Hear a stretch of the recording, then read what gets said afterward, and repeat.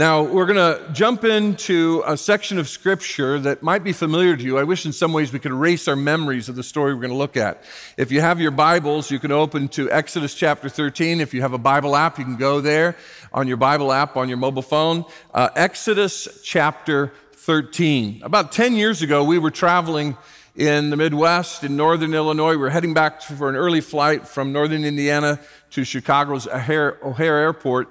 And we stopped at one of these big rest areas along the toll road, and these mega complexes where they've got stores and restaurants and then all kinds of bathrooms, and they're ready for a lot of people to move through. And when you went to this rest stop in particular, they had a hallway that went this way for the ladies and a hallway that went that way for men. It was a long hallway, and off to each side were 3 bays of sinks and toilets, whole compartments of many sinks and toilets. And they could bring a gate down and close one and be cleaning it, leave the other 2 open and rotate that way with this long hallway. Well, it was early in the morning. There weren't many people there. I went into the one that was at the very end of the hallway, in the kind of the men's hallway, and went into that bay. I was in there, and all of a sudden I heard the rolling of the gate, and then I heard the clang of the gate locking. And that sound, even today, I can hear that clang where the gate came down and it was locked. And by the time I washed my hands and got to the gate, there was no attendant there. And it's the end of the hallway, so to really get anybody's attention, I had to kind of yell through the gate to catch other men who were going down the hallway into the first 2 bays that they'd opened up. And there were no windows in this restroom. There was no other way out. I felt like if I had a tin cup, I'd just kind of take it along the gate and sing some prison tune or something, But I'm yelling, and I finally got somebody's attention. They got the attendant. But I remember that feeling of just, I'm trapped. There's no way out. Some of you are going through that right now in life with the circumstances you're in. You're living in a place or a situation you never thought you'd be in.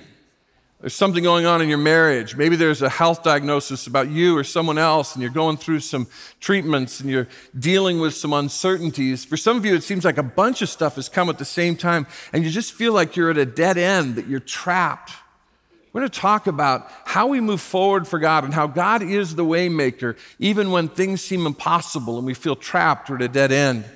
We're going to look again at the obstacles we face in moving forward in our relationship with God. A couple of weeks ago, we talked about the excuses we give when God wants us to move forward.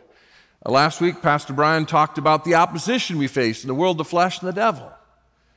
This week, we're going to look at the third kind of obstacle, and it's the obstacle of the dead ends we face, those moments we feel trapped, hemmed in on all sides by our circumstances. Now, we're looking at the journey in this series called Overcoming Obstacles. We're looking at the journey of the nation of Israel from slavery in Egypt, where they've been slaves for 400 years. They're crying out, and God has brought Moses to lead them from Egypt to the Promised Land.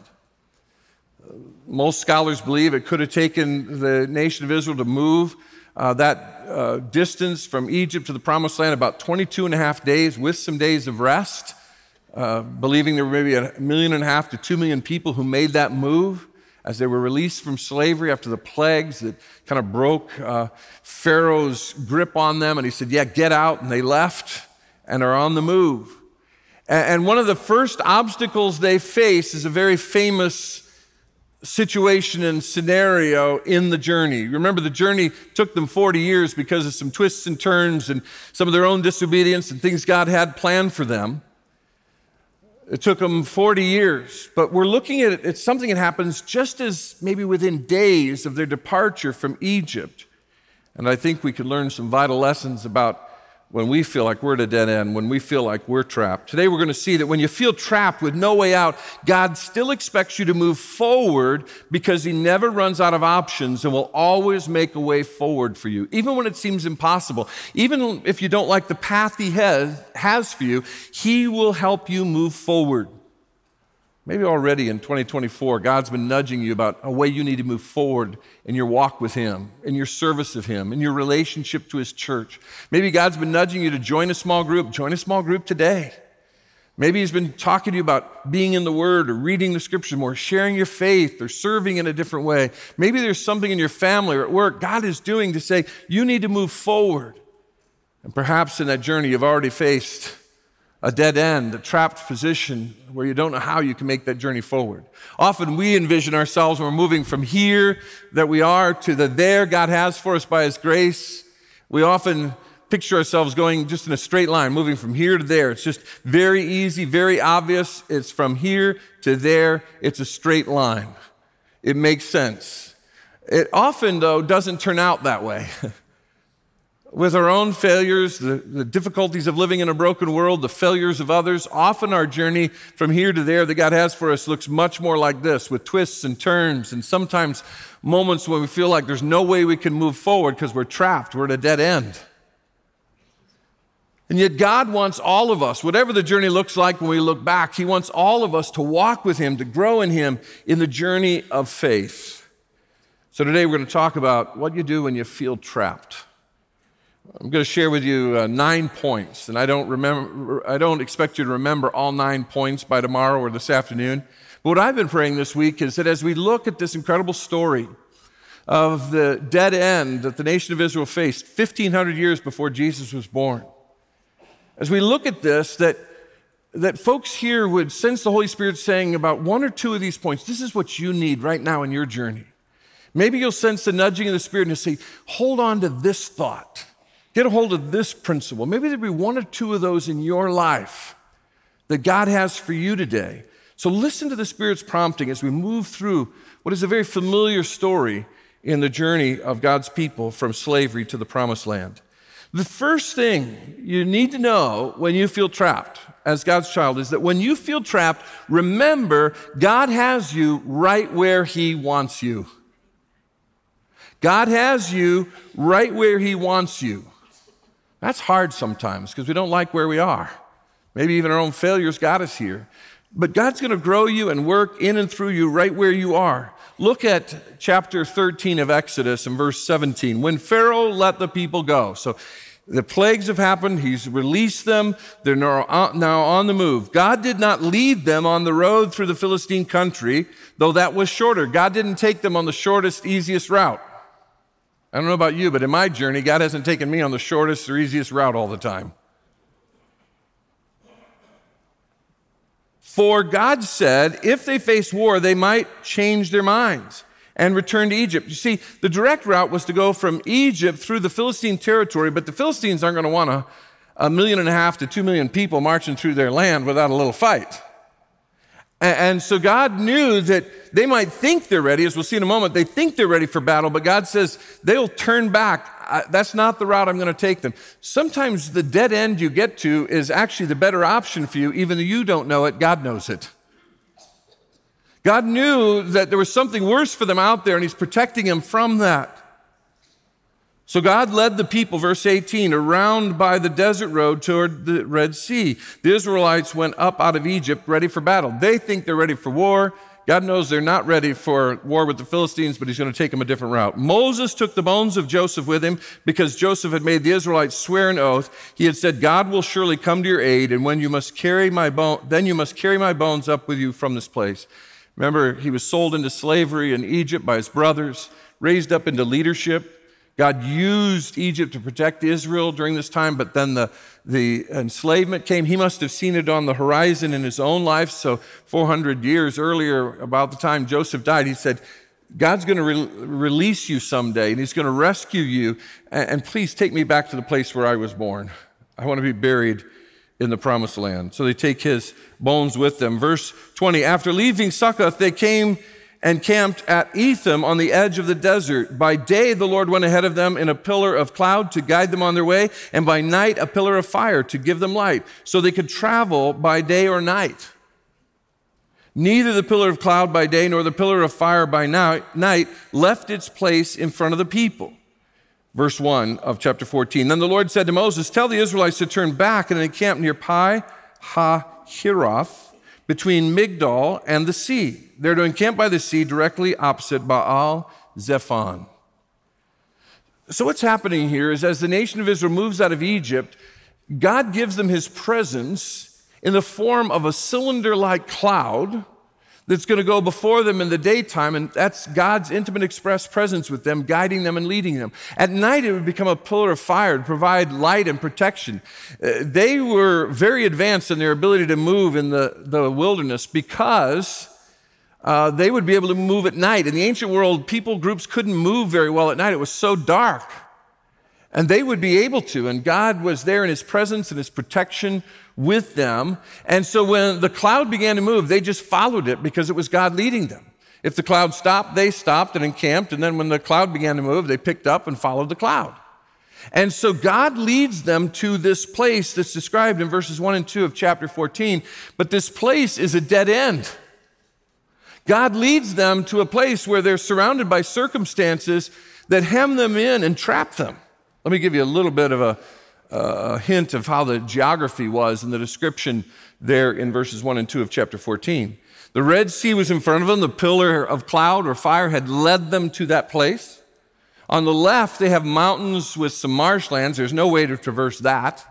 On the right, they have mountains with a desert, and there's no way to traverse that. They got the Red Sea in front of them. So he leads them to this spot, and it's like a dead end, and they're turning around. And you know, when you get to a place where you can't go forward, you can't go to the left, you can't go to the right, you think we better backtrack and get out of this dead end. But we're going to see that as soon as they get in this spot, the Egyptians show up. Do you see how they're trapped?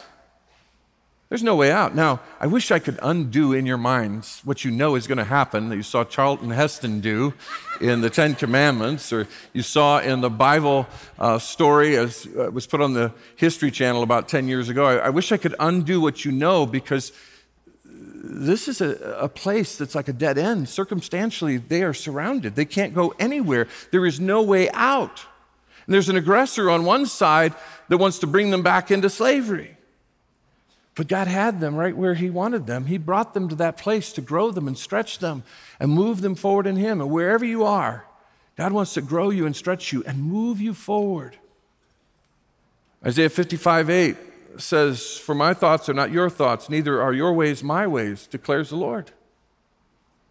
It doesn't make sense to us often why we are where we are, but where we are, God wants to grow us and shape us and mold us and make us more like Jesus and lead us forward in him. But there's some days you get up and you go, what's this about, God? You lay your head on the pillow at the end of the day and you go, what was this day about? Why more stuff? Why am I surrounded? Why am I trapped? Why does it seem like I'm being crushed on all sides? The old preacher Vance Havner said, God marks across some of our days. We'll explain later.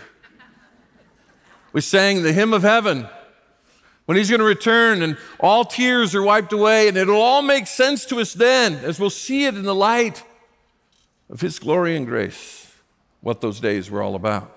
But remember, God has you right where he wants you. Secondly, focus more on the Lord being lifted up than on you being set free. Hear me. We get obsessed with, I got to get out of these circumstances.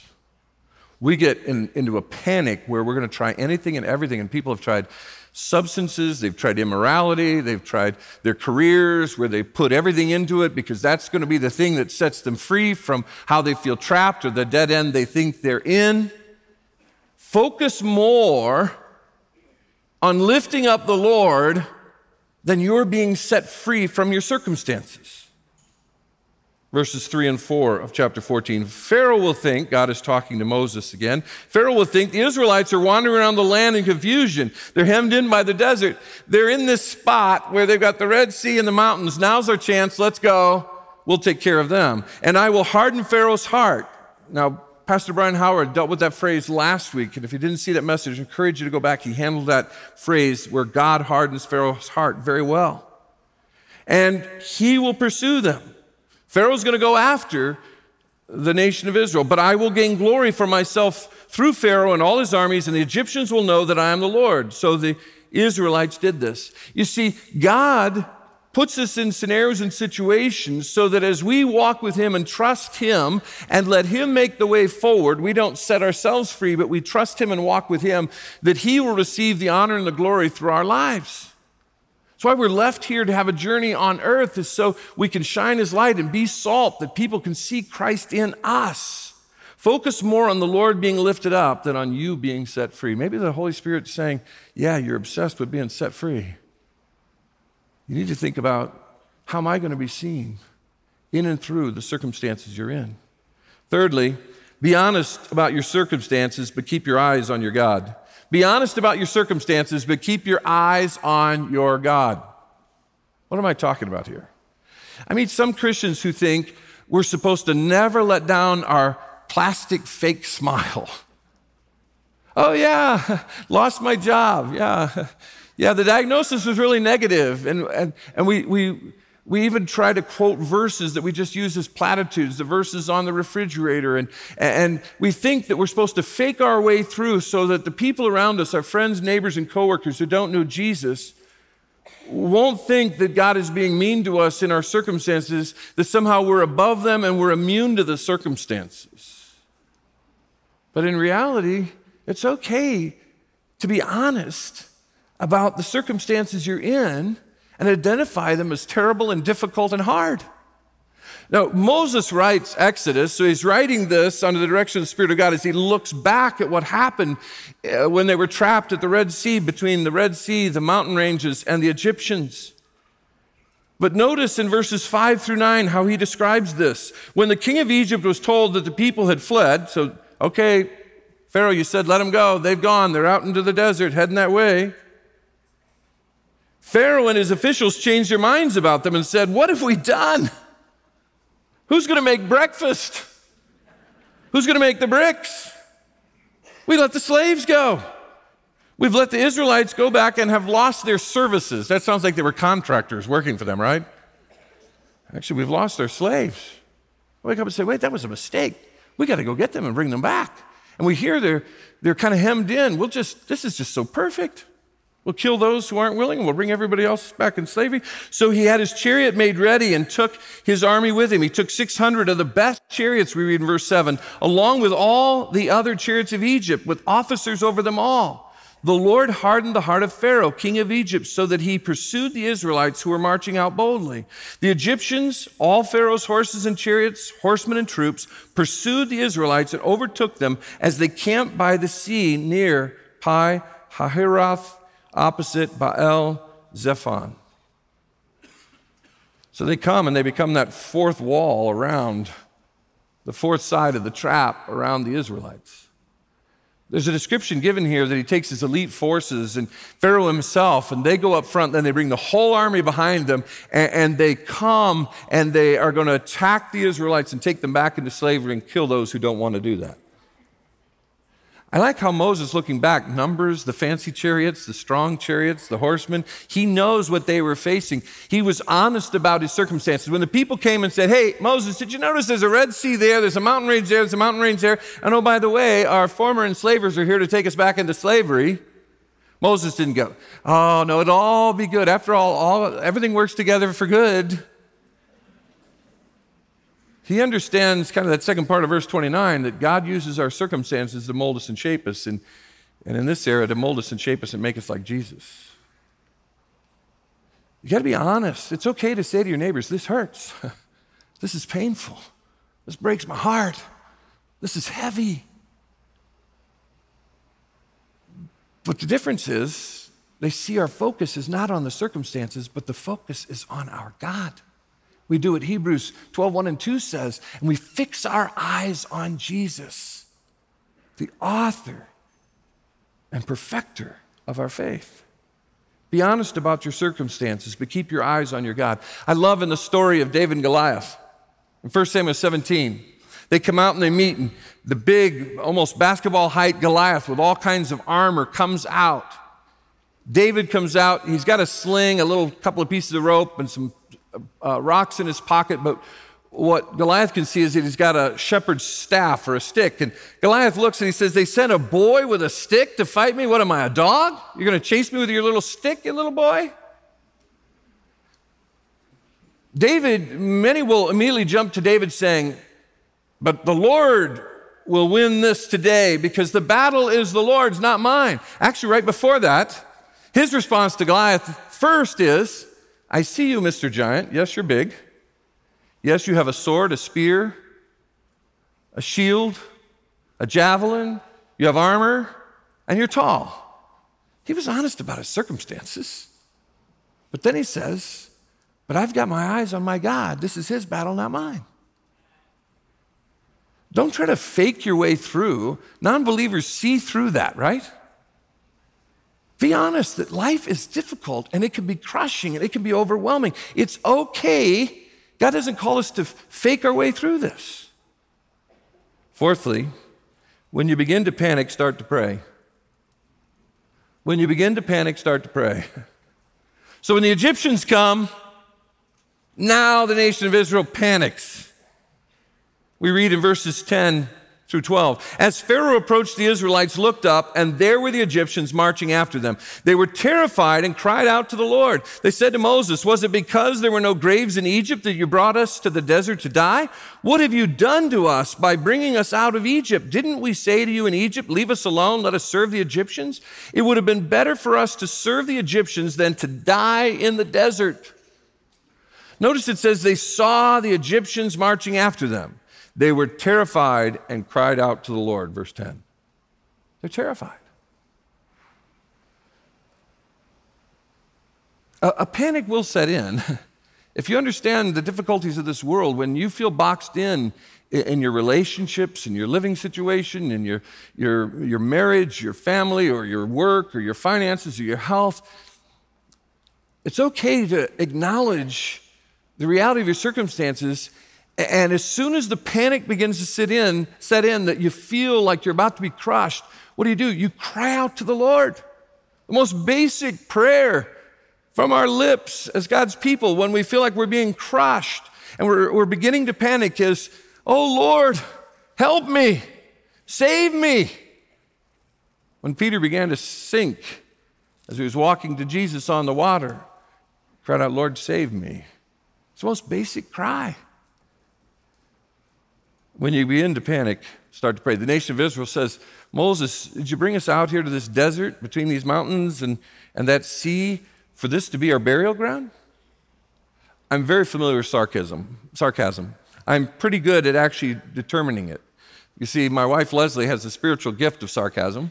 And so after 33 years, 6 months, and about 21 days, I recognize sarcasm. There's sarcasm in the nation of Israel's response in verse 11 when they say, weren't there enough graves in Egypt? You see, the Egyptian empire is a unique empire among the ancient people groups. Most people groups buried people in mass graves or burned their bodies or sent them out to sea. But the Egyptians actually, because of some of their spiritual beliefs, buried individuals. We know what they've done in terms of mummifying and even mummifying the pharaohs and their servants. And we know that historically the Egyptians even they kind of zoned their land, and this was such a priority to them that people would be shown the dignity of an individual grave, that 3/4 of the populated land within Egypt was considered in ancient Egypt a place you could create a grave for an individual in your family who died. And so they're saying, hey, we could have had our own grave back there in Egypt, but now you've brought us out here to make this desert our grave. Even in death, we would have been better off in Egypt. They're crying out because it hurts. They're beginning to panic. When you begin to panic, start to pray. Philippians 4, 6, and 7 says, do not be anxious about anything. Now, that doesn't mean don't ever have a twinge of panic or anxiety. This is actually the continuous tense here. It's saying don't continue to panic. As soon as you begin to feel overwhelmed, you feel like you're going to be crushed, you feel like you don't know what you're going to do, what does it say? Do not be anxious about anything, but in every situation, by prayer and petition, with thanksgiving, present your requests to God. When you begin to feel fear, when you begin to be overwhelmed, when you feel like you're going to panic, just start talking to God. Take your requests to Him. And the peace of God, which transcends all understanding, will guard your hearts and your minds in Christ Jesus. Isn't it interesting that we who know Jesus, are the followers of Christ, face the same kinds of cancer, job cuts and layoffs, economic downturns, family tensions, and marriage difficulties that our neighbors, coworkers, and friends face. But God's saying, listen, when you face that stuff, you face it differently because I'm with you. You can cry out to me, and I will flood your heart and your mind with a peace that you really only realize, weeks and months and maybe years after you've gone through it. You look back and go, I don't know how I got through that. There was a peace God gave me in the midst of that I can't explain. But the world around us needs to see that kind of faith journey in us, that even though we're going through the same stuff they're going through, and this philosophy that saturates some parts of Christianity, that once you come to Jesus, it's all a rose garden, is not a biblical concept. We're going to have struggles, but what the difference is between us and those who don't know Jesus around us is we have Jesus. And as we go through that stuff, as we invite God to be a part of that journey and Him to be the way maker who takes us forward when things seem impossible, His peace floods into our hearts, and people around us go, what is she going through? The same thing I'm going through. What is he going through? Similar stuff that I'm going through. But they have a peace, even in their tears and even in their honesty about the difficulty of their circumstances. There is a peace I've got to have. We become light in the midst of those circumstances. Maybe God is saying to you, you're panicking too much and you're not praying enough. And this week, you need to cry out to God in prayer. Fifth, calmly and confidently, let God be God. Let God be God. A prayer I pray a lot is, Lord, you are God and I am not. You've heard me say this. I've met a lot of you who say you've picked that up as a part of your daily prayer life. I'm a type A. I'm a control freak. Am I the only one in the room? I've found that the greater Conejo Valley area is full of control freaks and type A's. We want to control every detail. Many of us have the financial resources and all the networking and all the influential resources. So we've got affluence and influence, and we're going to leverage that, and we can control everything about our lives. We can take care of everything. No, you can't. And at a certain point, you got to let God be God. Verses 13 and 14, as the people say, we should have just died, and a death in Egypt would have been better than a death here. Moses answered the people, do not be afraid, stand firm, and you'll see the deliverance the Lord will bring you today. Now, God hasn't told him anything. He's in the same circumstance. He knows the Red Sea is that way, mountains, Egyptians. There's no indication God has given him the plan yet, but he trusts God.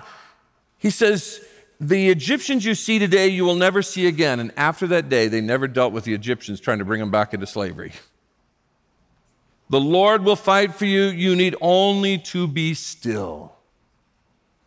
I'm always on the move, trying to control and influence. And some of my greatest moments of moving forward is when I do nothing.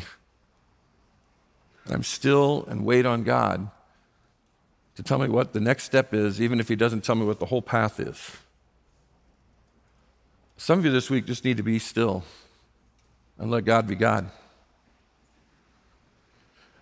1 Corinthians 10:13 gives us a precious promise that God is able to take us through whatever we're going through. I love how Pastor Eugene Peterson put it in his paraphrase, the Message. He said, no test or temptation that comes your way is beyond the course of what others had to face. All you need to remember is that God will never let you down. He'll never let you be pushed past your limit. He'll always be there to help you come through it. Now, again, we know the end of the story, right? But even at this moment where Moses said, just trust God, he's going to take care of these Egyptians, he's got a way out of here. Now, he probably is thinking, we're going to go through the Egyptians somehow. But he knows God didn't bring us here to destroy us. He brought us here to grow us, walk with us, so we lean into him and let God be God. Sixth, when God says move forward, no matter how impossible it seems. When God says move forward, no matter how impossible it seems. And he may not give you the whole path. He may just say, here's your next step. Trust me with this one. And then wait and take this step. And in obedience to his word and to the nudging of his spirit, you take the next step and the next step through wise counsel. When God says move forward no matter how impossible it seems. Look at verses 15 through 18. Then the Lord said to Moses, why are you crying out to me? Tell the Israelites to move on. Excuse me, God, this move on thing. Red Sea, mountains, Egyptians. Move on. See, God always intends for us to move forward, not backward in our journey with him. Move forward. Tell him to move on. Verse 16, raise your staff and stretch out your hand over the sea. This is familiar to us, right? To divide the waters so that the Israelites can go through the sea on dry ground. I will harden the hearts of the Egyptians so they will go in after them, and I will gain glory through Pharaoh and all his army, through his chariots and his horsemen. The Egyptians will know that I am the Lord when I gain glory through Pharaoh, his chariots, and his horsemen. Move forward. Take the next step, even when it seems impossible. The nation of Australia, as it was emerging into the 20th century, felt like they were stuck, and they want to join the rest of the world economically and politically. And so they came up with a coat of arms that had a motto, and that was just simply, advance Australia. Advance Australia. Now, that coat of arms was created, and that motto, in 1905, because they wanted to move forward, not backwards. In 1912, they redid the coat of arms. They dropped the word advance, but it remained their theme because the two creatures they put on the coat of arms reminded them of moving forward and that moving backward was not an option. The kangaroo and the emu, natural to Australia. The kangaroo can't move backwards, can only move forwards. If it moves backwards, it can even break its tail, hurt itself. The emu, it's balanced, and the way its feet are created, can only move forward. If it goes backward, it tips over, and it ends up like a turtle and can't get off its back. I just found that imagery to be a good reminder for us that God has designed us in our walk with him to keep moving forward with him. Again, he tells Moses, move on, move forward. But it seems like, what are you talking about, God? How can we move forward? Let me just say to some of you, the first step forward for you is to receive Christ as your Savior. Trust in the one who died, was buried, and was raised for you. Maybe you've been on the brink of that. You've had conversations about it. You've wrestled with the good news of Jesus. May today be the day you embrace the grace and goodness of God in Christ and put your faith in him. Our care team will be down front, can pray with you, answer questions. I'll be in the lobby. Pastor Michael will be out there. If you're joining us online, even in the room, you can just send a very simple text and we'll connect with you. It's just text the name Jesus to 58568, the number below me on the screen, 58568, and just put Jesus, and we'll help you know what that means to embrace Christ as Savior and to walk forward with him. Child of God, God wants you to move forward, and you say, but it's impossible. Take the next baby step by faith and trust him. Seventh, be aware of God's presence with you, and you'll have clarity others can't. I love verses 19 and 20, probably my favorite part of the story. Then the angel of God, who had been traveling in front of Israel's army, withdrew and went behind them. God's presence is in this angel of the Lord, who had led them to this dead end. It says, the pillar of cloud also moved from in front and stood behind them, coming between the armies of Egypt and Israel. So now the cloud that was between them and the Red Sea moves to be between them and the Egyptians.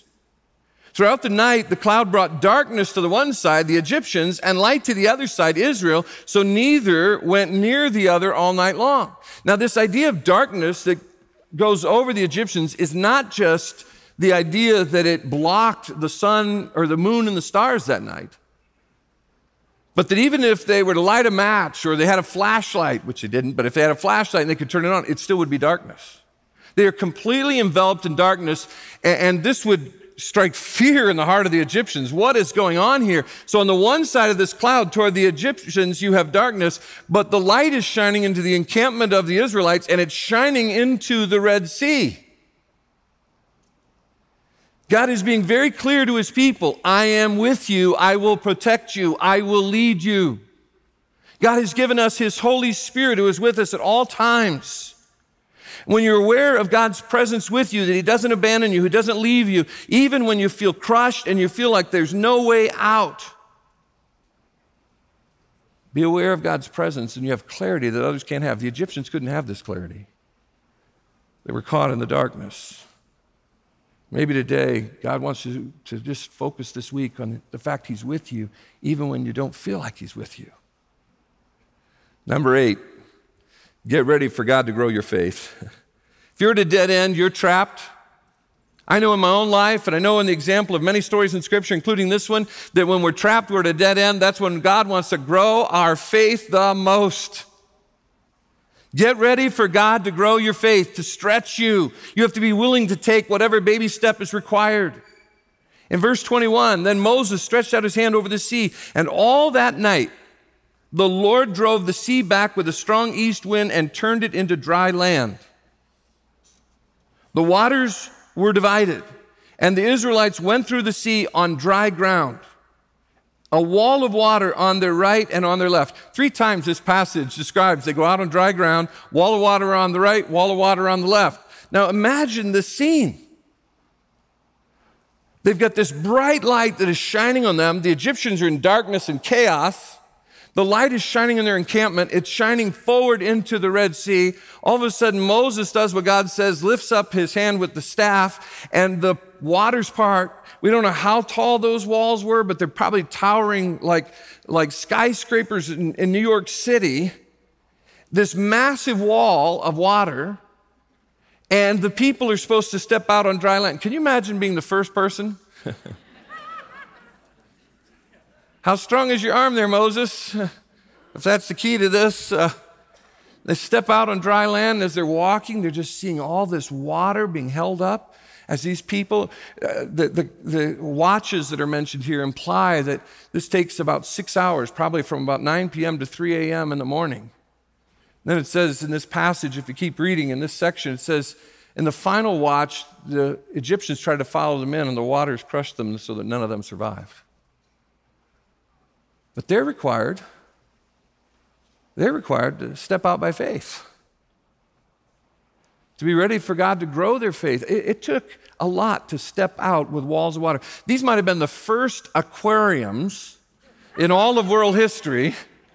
Maybe as they're walking down, the kids are saying, look, Dad, a fish. Look at that big one. Oh, look at the little one. There's Nemo.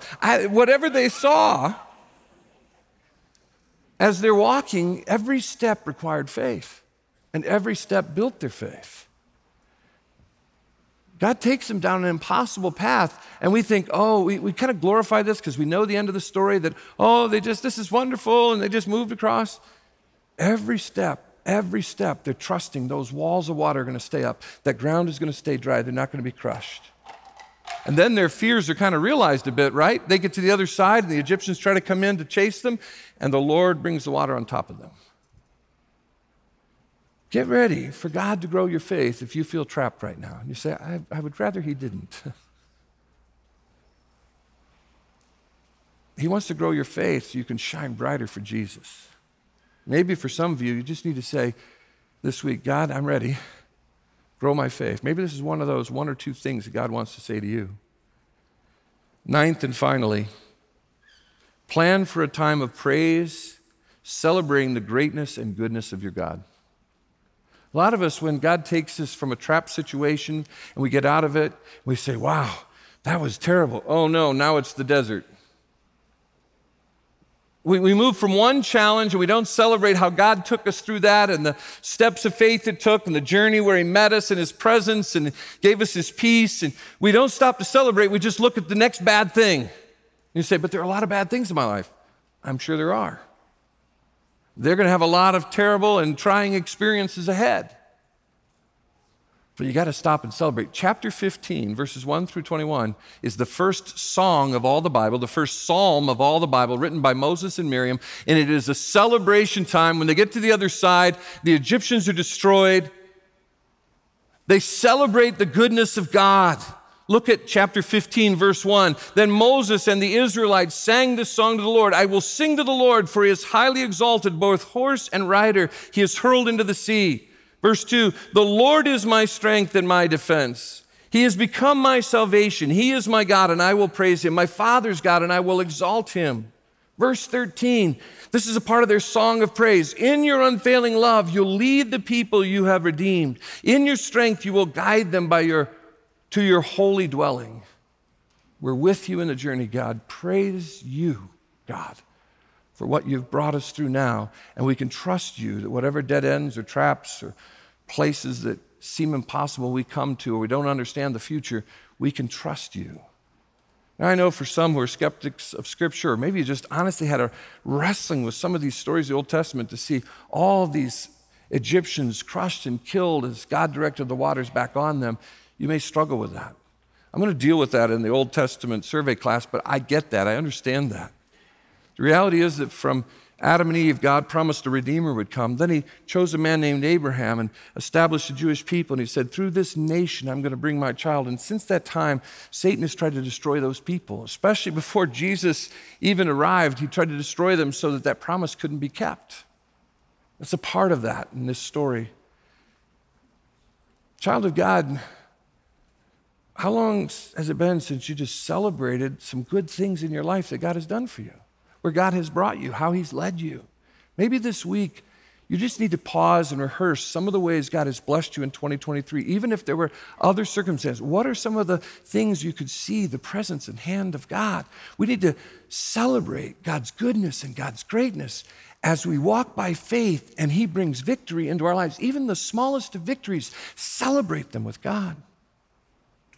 See, when you feel trapped with no way out, God still expects you to move forward because he never runs out of options and will always make a way forward for you. He is the way maker. Which of these 9, 1 or 2, has God been saying to you, you need to latch on to this for this week and next week? You need to hold on to this promise. You need to put this into practice. Take what those 1 or 2 things that God has said to you and apply them to your life this week. I was in Uganda for about a week, and over a course of about 5.5 days, I spoke about 12 times. I was speaking to a pastor's conference at our partner church there, Kabalagala Church, and as I was speaking to the conference, these were about a couple hundred pastors from all over Uganda who'd been influenced by our dear brother Bethul Dongo, who first became a good friend of our founding pastor, Larry DeWitt, and then became a good friend of mine. And he had established the church there. It was growing. He sent pastors out from there, partnered with other pastors. And so I got to minister to those who'd been like his sons and daughters in ministry, which was a great privilege. And then he started the God Care School, primary school, high school. We've partnered with them over the years. Many of you have gone on mission trips. Our high school will be going there in March on a missions trip. Some of you sponsor children through Bayamba. Bayamba is the ministry that helps us partner with kids to raise the education of these kids so they have Jesus, and it'll transform the nation. When they have Jesus and they have a quality education, it'll transform that nation and transform the continent of Africa. So thank you for what you do, those of you who invest in Bayamba, which is a part of that ministry. Many of you also know that 9 years ago, it's hard to believe to say that, 9 years ago, Pastor Dongo went to be with Jesus. But he poured himself into his 4 children, to his wife and others in the ministry to carry on. But when I went to Uganda in 2015 for his memorial, his kids were in their 20s, young 20-year-olds, mid-20s at the most. There was a lot of work to be done, a lot of opportunities yet ahead, and it was hard to see forward. Hard to see forward.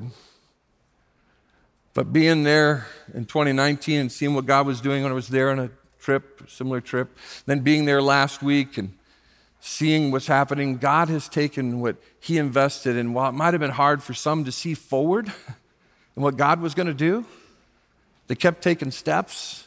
It was so great to be there and to see Florence. And 4 years after Dongo went to be with the Lord, his wife Florence married a prayer warrior who prays hours a day named Edward Lukwanda. And they have Michael, who Florence and Dongo had adopted and raising him. Florence is helping lead in the ministry and nurture her kids and those pastors that are out there and with the school. And then they had 4 children. The oldest is Thanks. Thanks went off for worship training in a context and for 3 years outside of Uganda. And he came back and he's brought this heart of worship and is shaping the worship in the church, in the school, in the high school. Thanks married Angela. They have Bion. They had a little baby on the way when I took this picture last Sunday. And that baby was born yesterday. So they've added one, Cleonike. Aziel Dongo. Their family's growing. Matter of fact, we couldn't all get together in a photo, and we had lunch with the family last Sunday in Kampala because the children were just everywhere. So they said, why don't you just take pictures of us as families with you?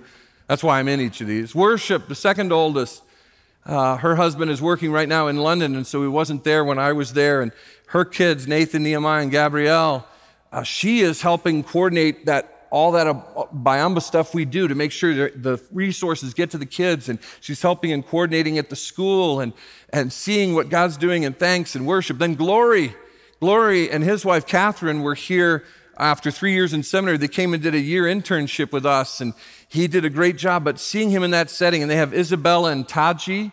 Taji was dedicated here in a child dedication at Calvary, the youngest baby I've ever dedicated. He was 3 days old when they dedicated Taji here.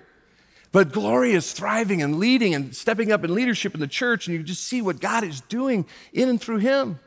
And then the youngest, Ezra, he's a coordinator he'll be working with. He's a networker, like a project manager. He's got this mind to coordinate and network and solve problems, and he'll be coordinating our high school trip that'll be coming. He helped coordinate and take me places and let me know what I was going to be doing. And his wife, Farida, they have little Aya and Ora, and being with them was such a blessing. Because what maybe 9 years ago looked like, okay, will this continue beyond this man and his ministry? Praise God, it has. Because instead of feeling like there was no way forward, the Bayamba ministry, God Care School, and the church, his wife, his kids, all of those pastors, all of us who partnered with them, we said we want to move forward for the glory of God. Well, it could have looked like that was going to come to an end. And maybe in some ways, there's certain things in your life that seem like you're so trapped, it's a dead end, it doesn't make sense. We serve the one who is the way maker, even in places we thought were impossible. We just step out, take that first step on the dry ground he provides, even if it looks a little scary, and we trust him. Then we take the next step and we trust him because he indeed is the way maker. Father, I don't know who here feels trapped, like they've come to a dead end. Maybe they're wrestling to just understand why you have allowed them to come to this place. Meet them today. Help them to grab onto just one or two of these principles and apply them to their life this week. Father, help me in my life and journey to move forward one step at a time, trusting you, the one who is the way maker. Thank you that you keep your promises. Thank you that you walk with your children. Be honored and glorified in our lives this week as we seek, even when we feel trapped and hemmed in, to trust you and take the next step forward when you call us to move forward. In Jesus' name, amen.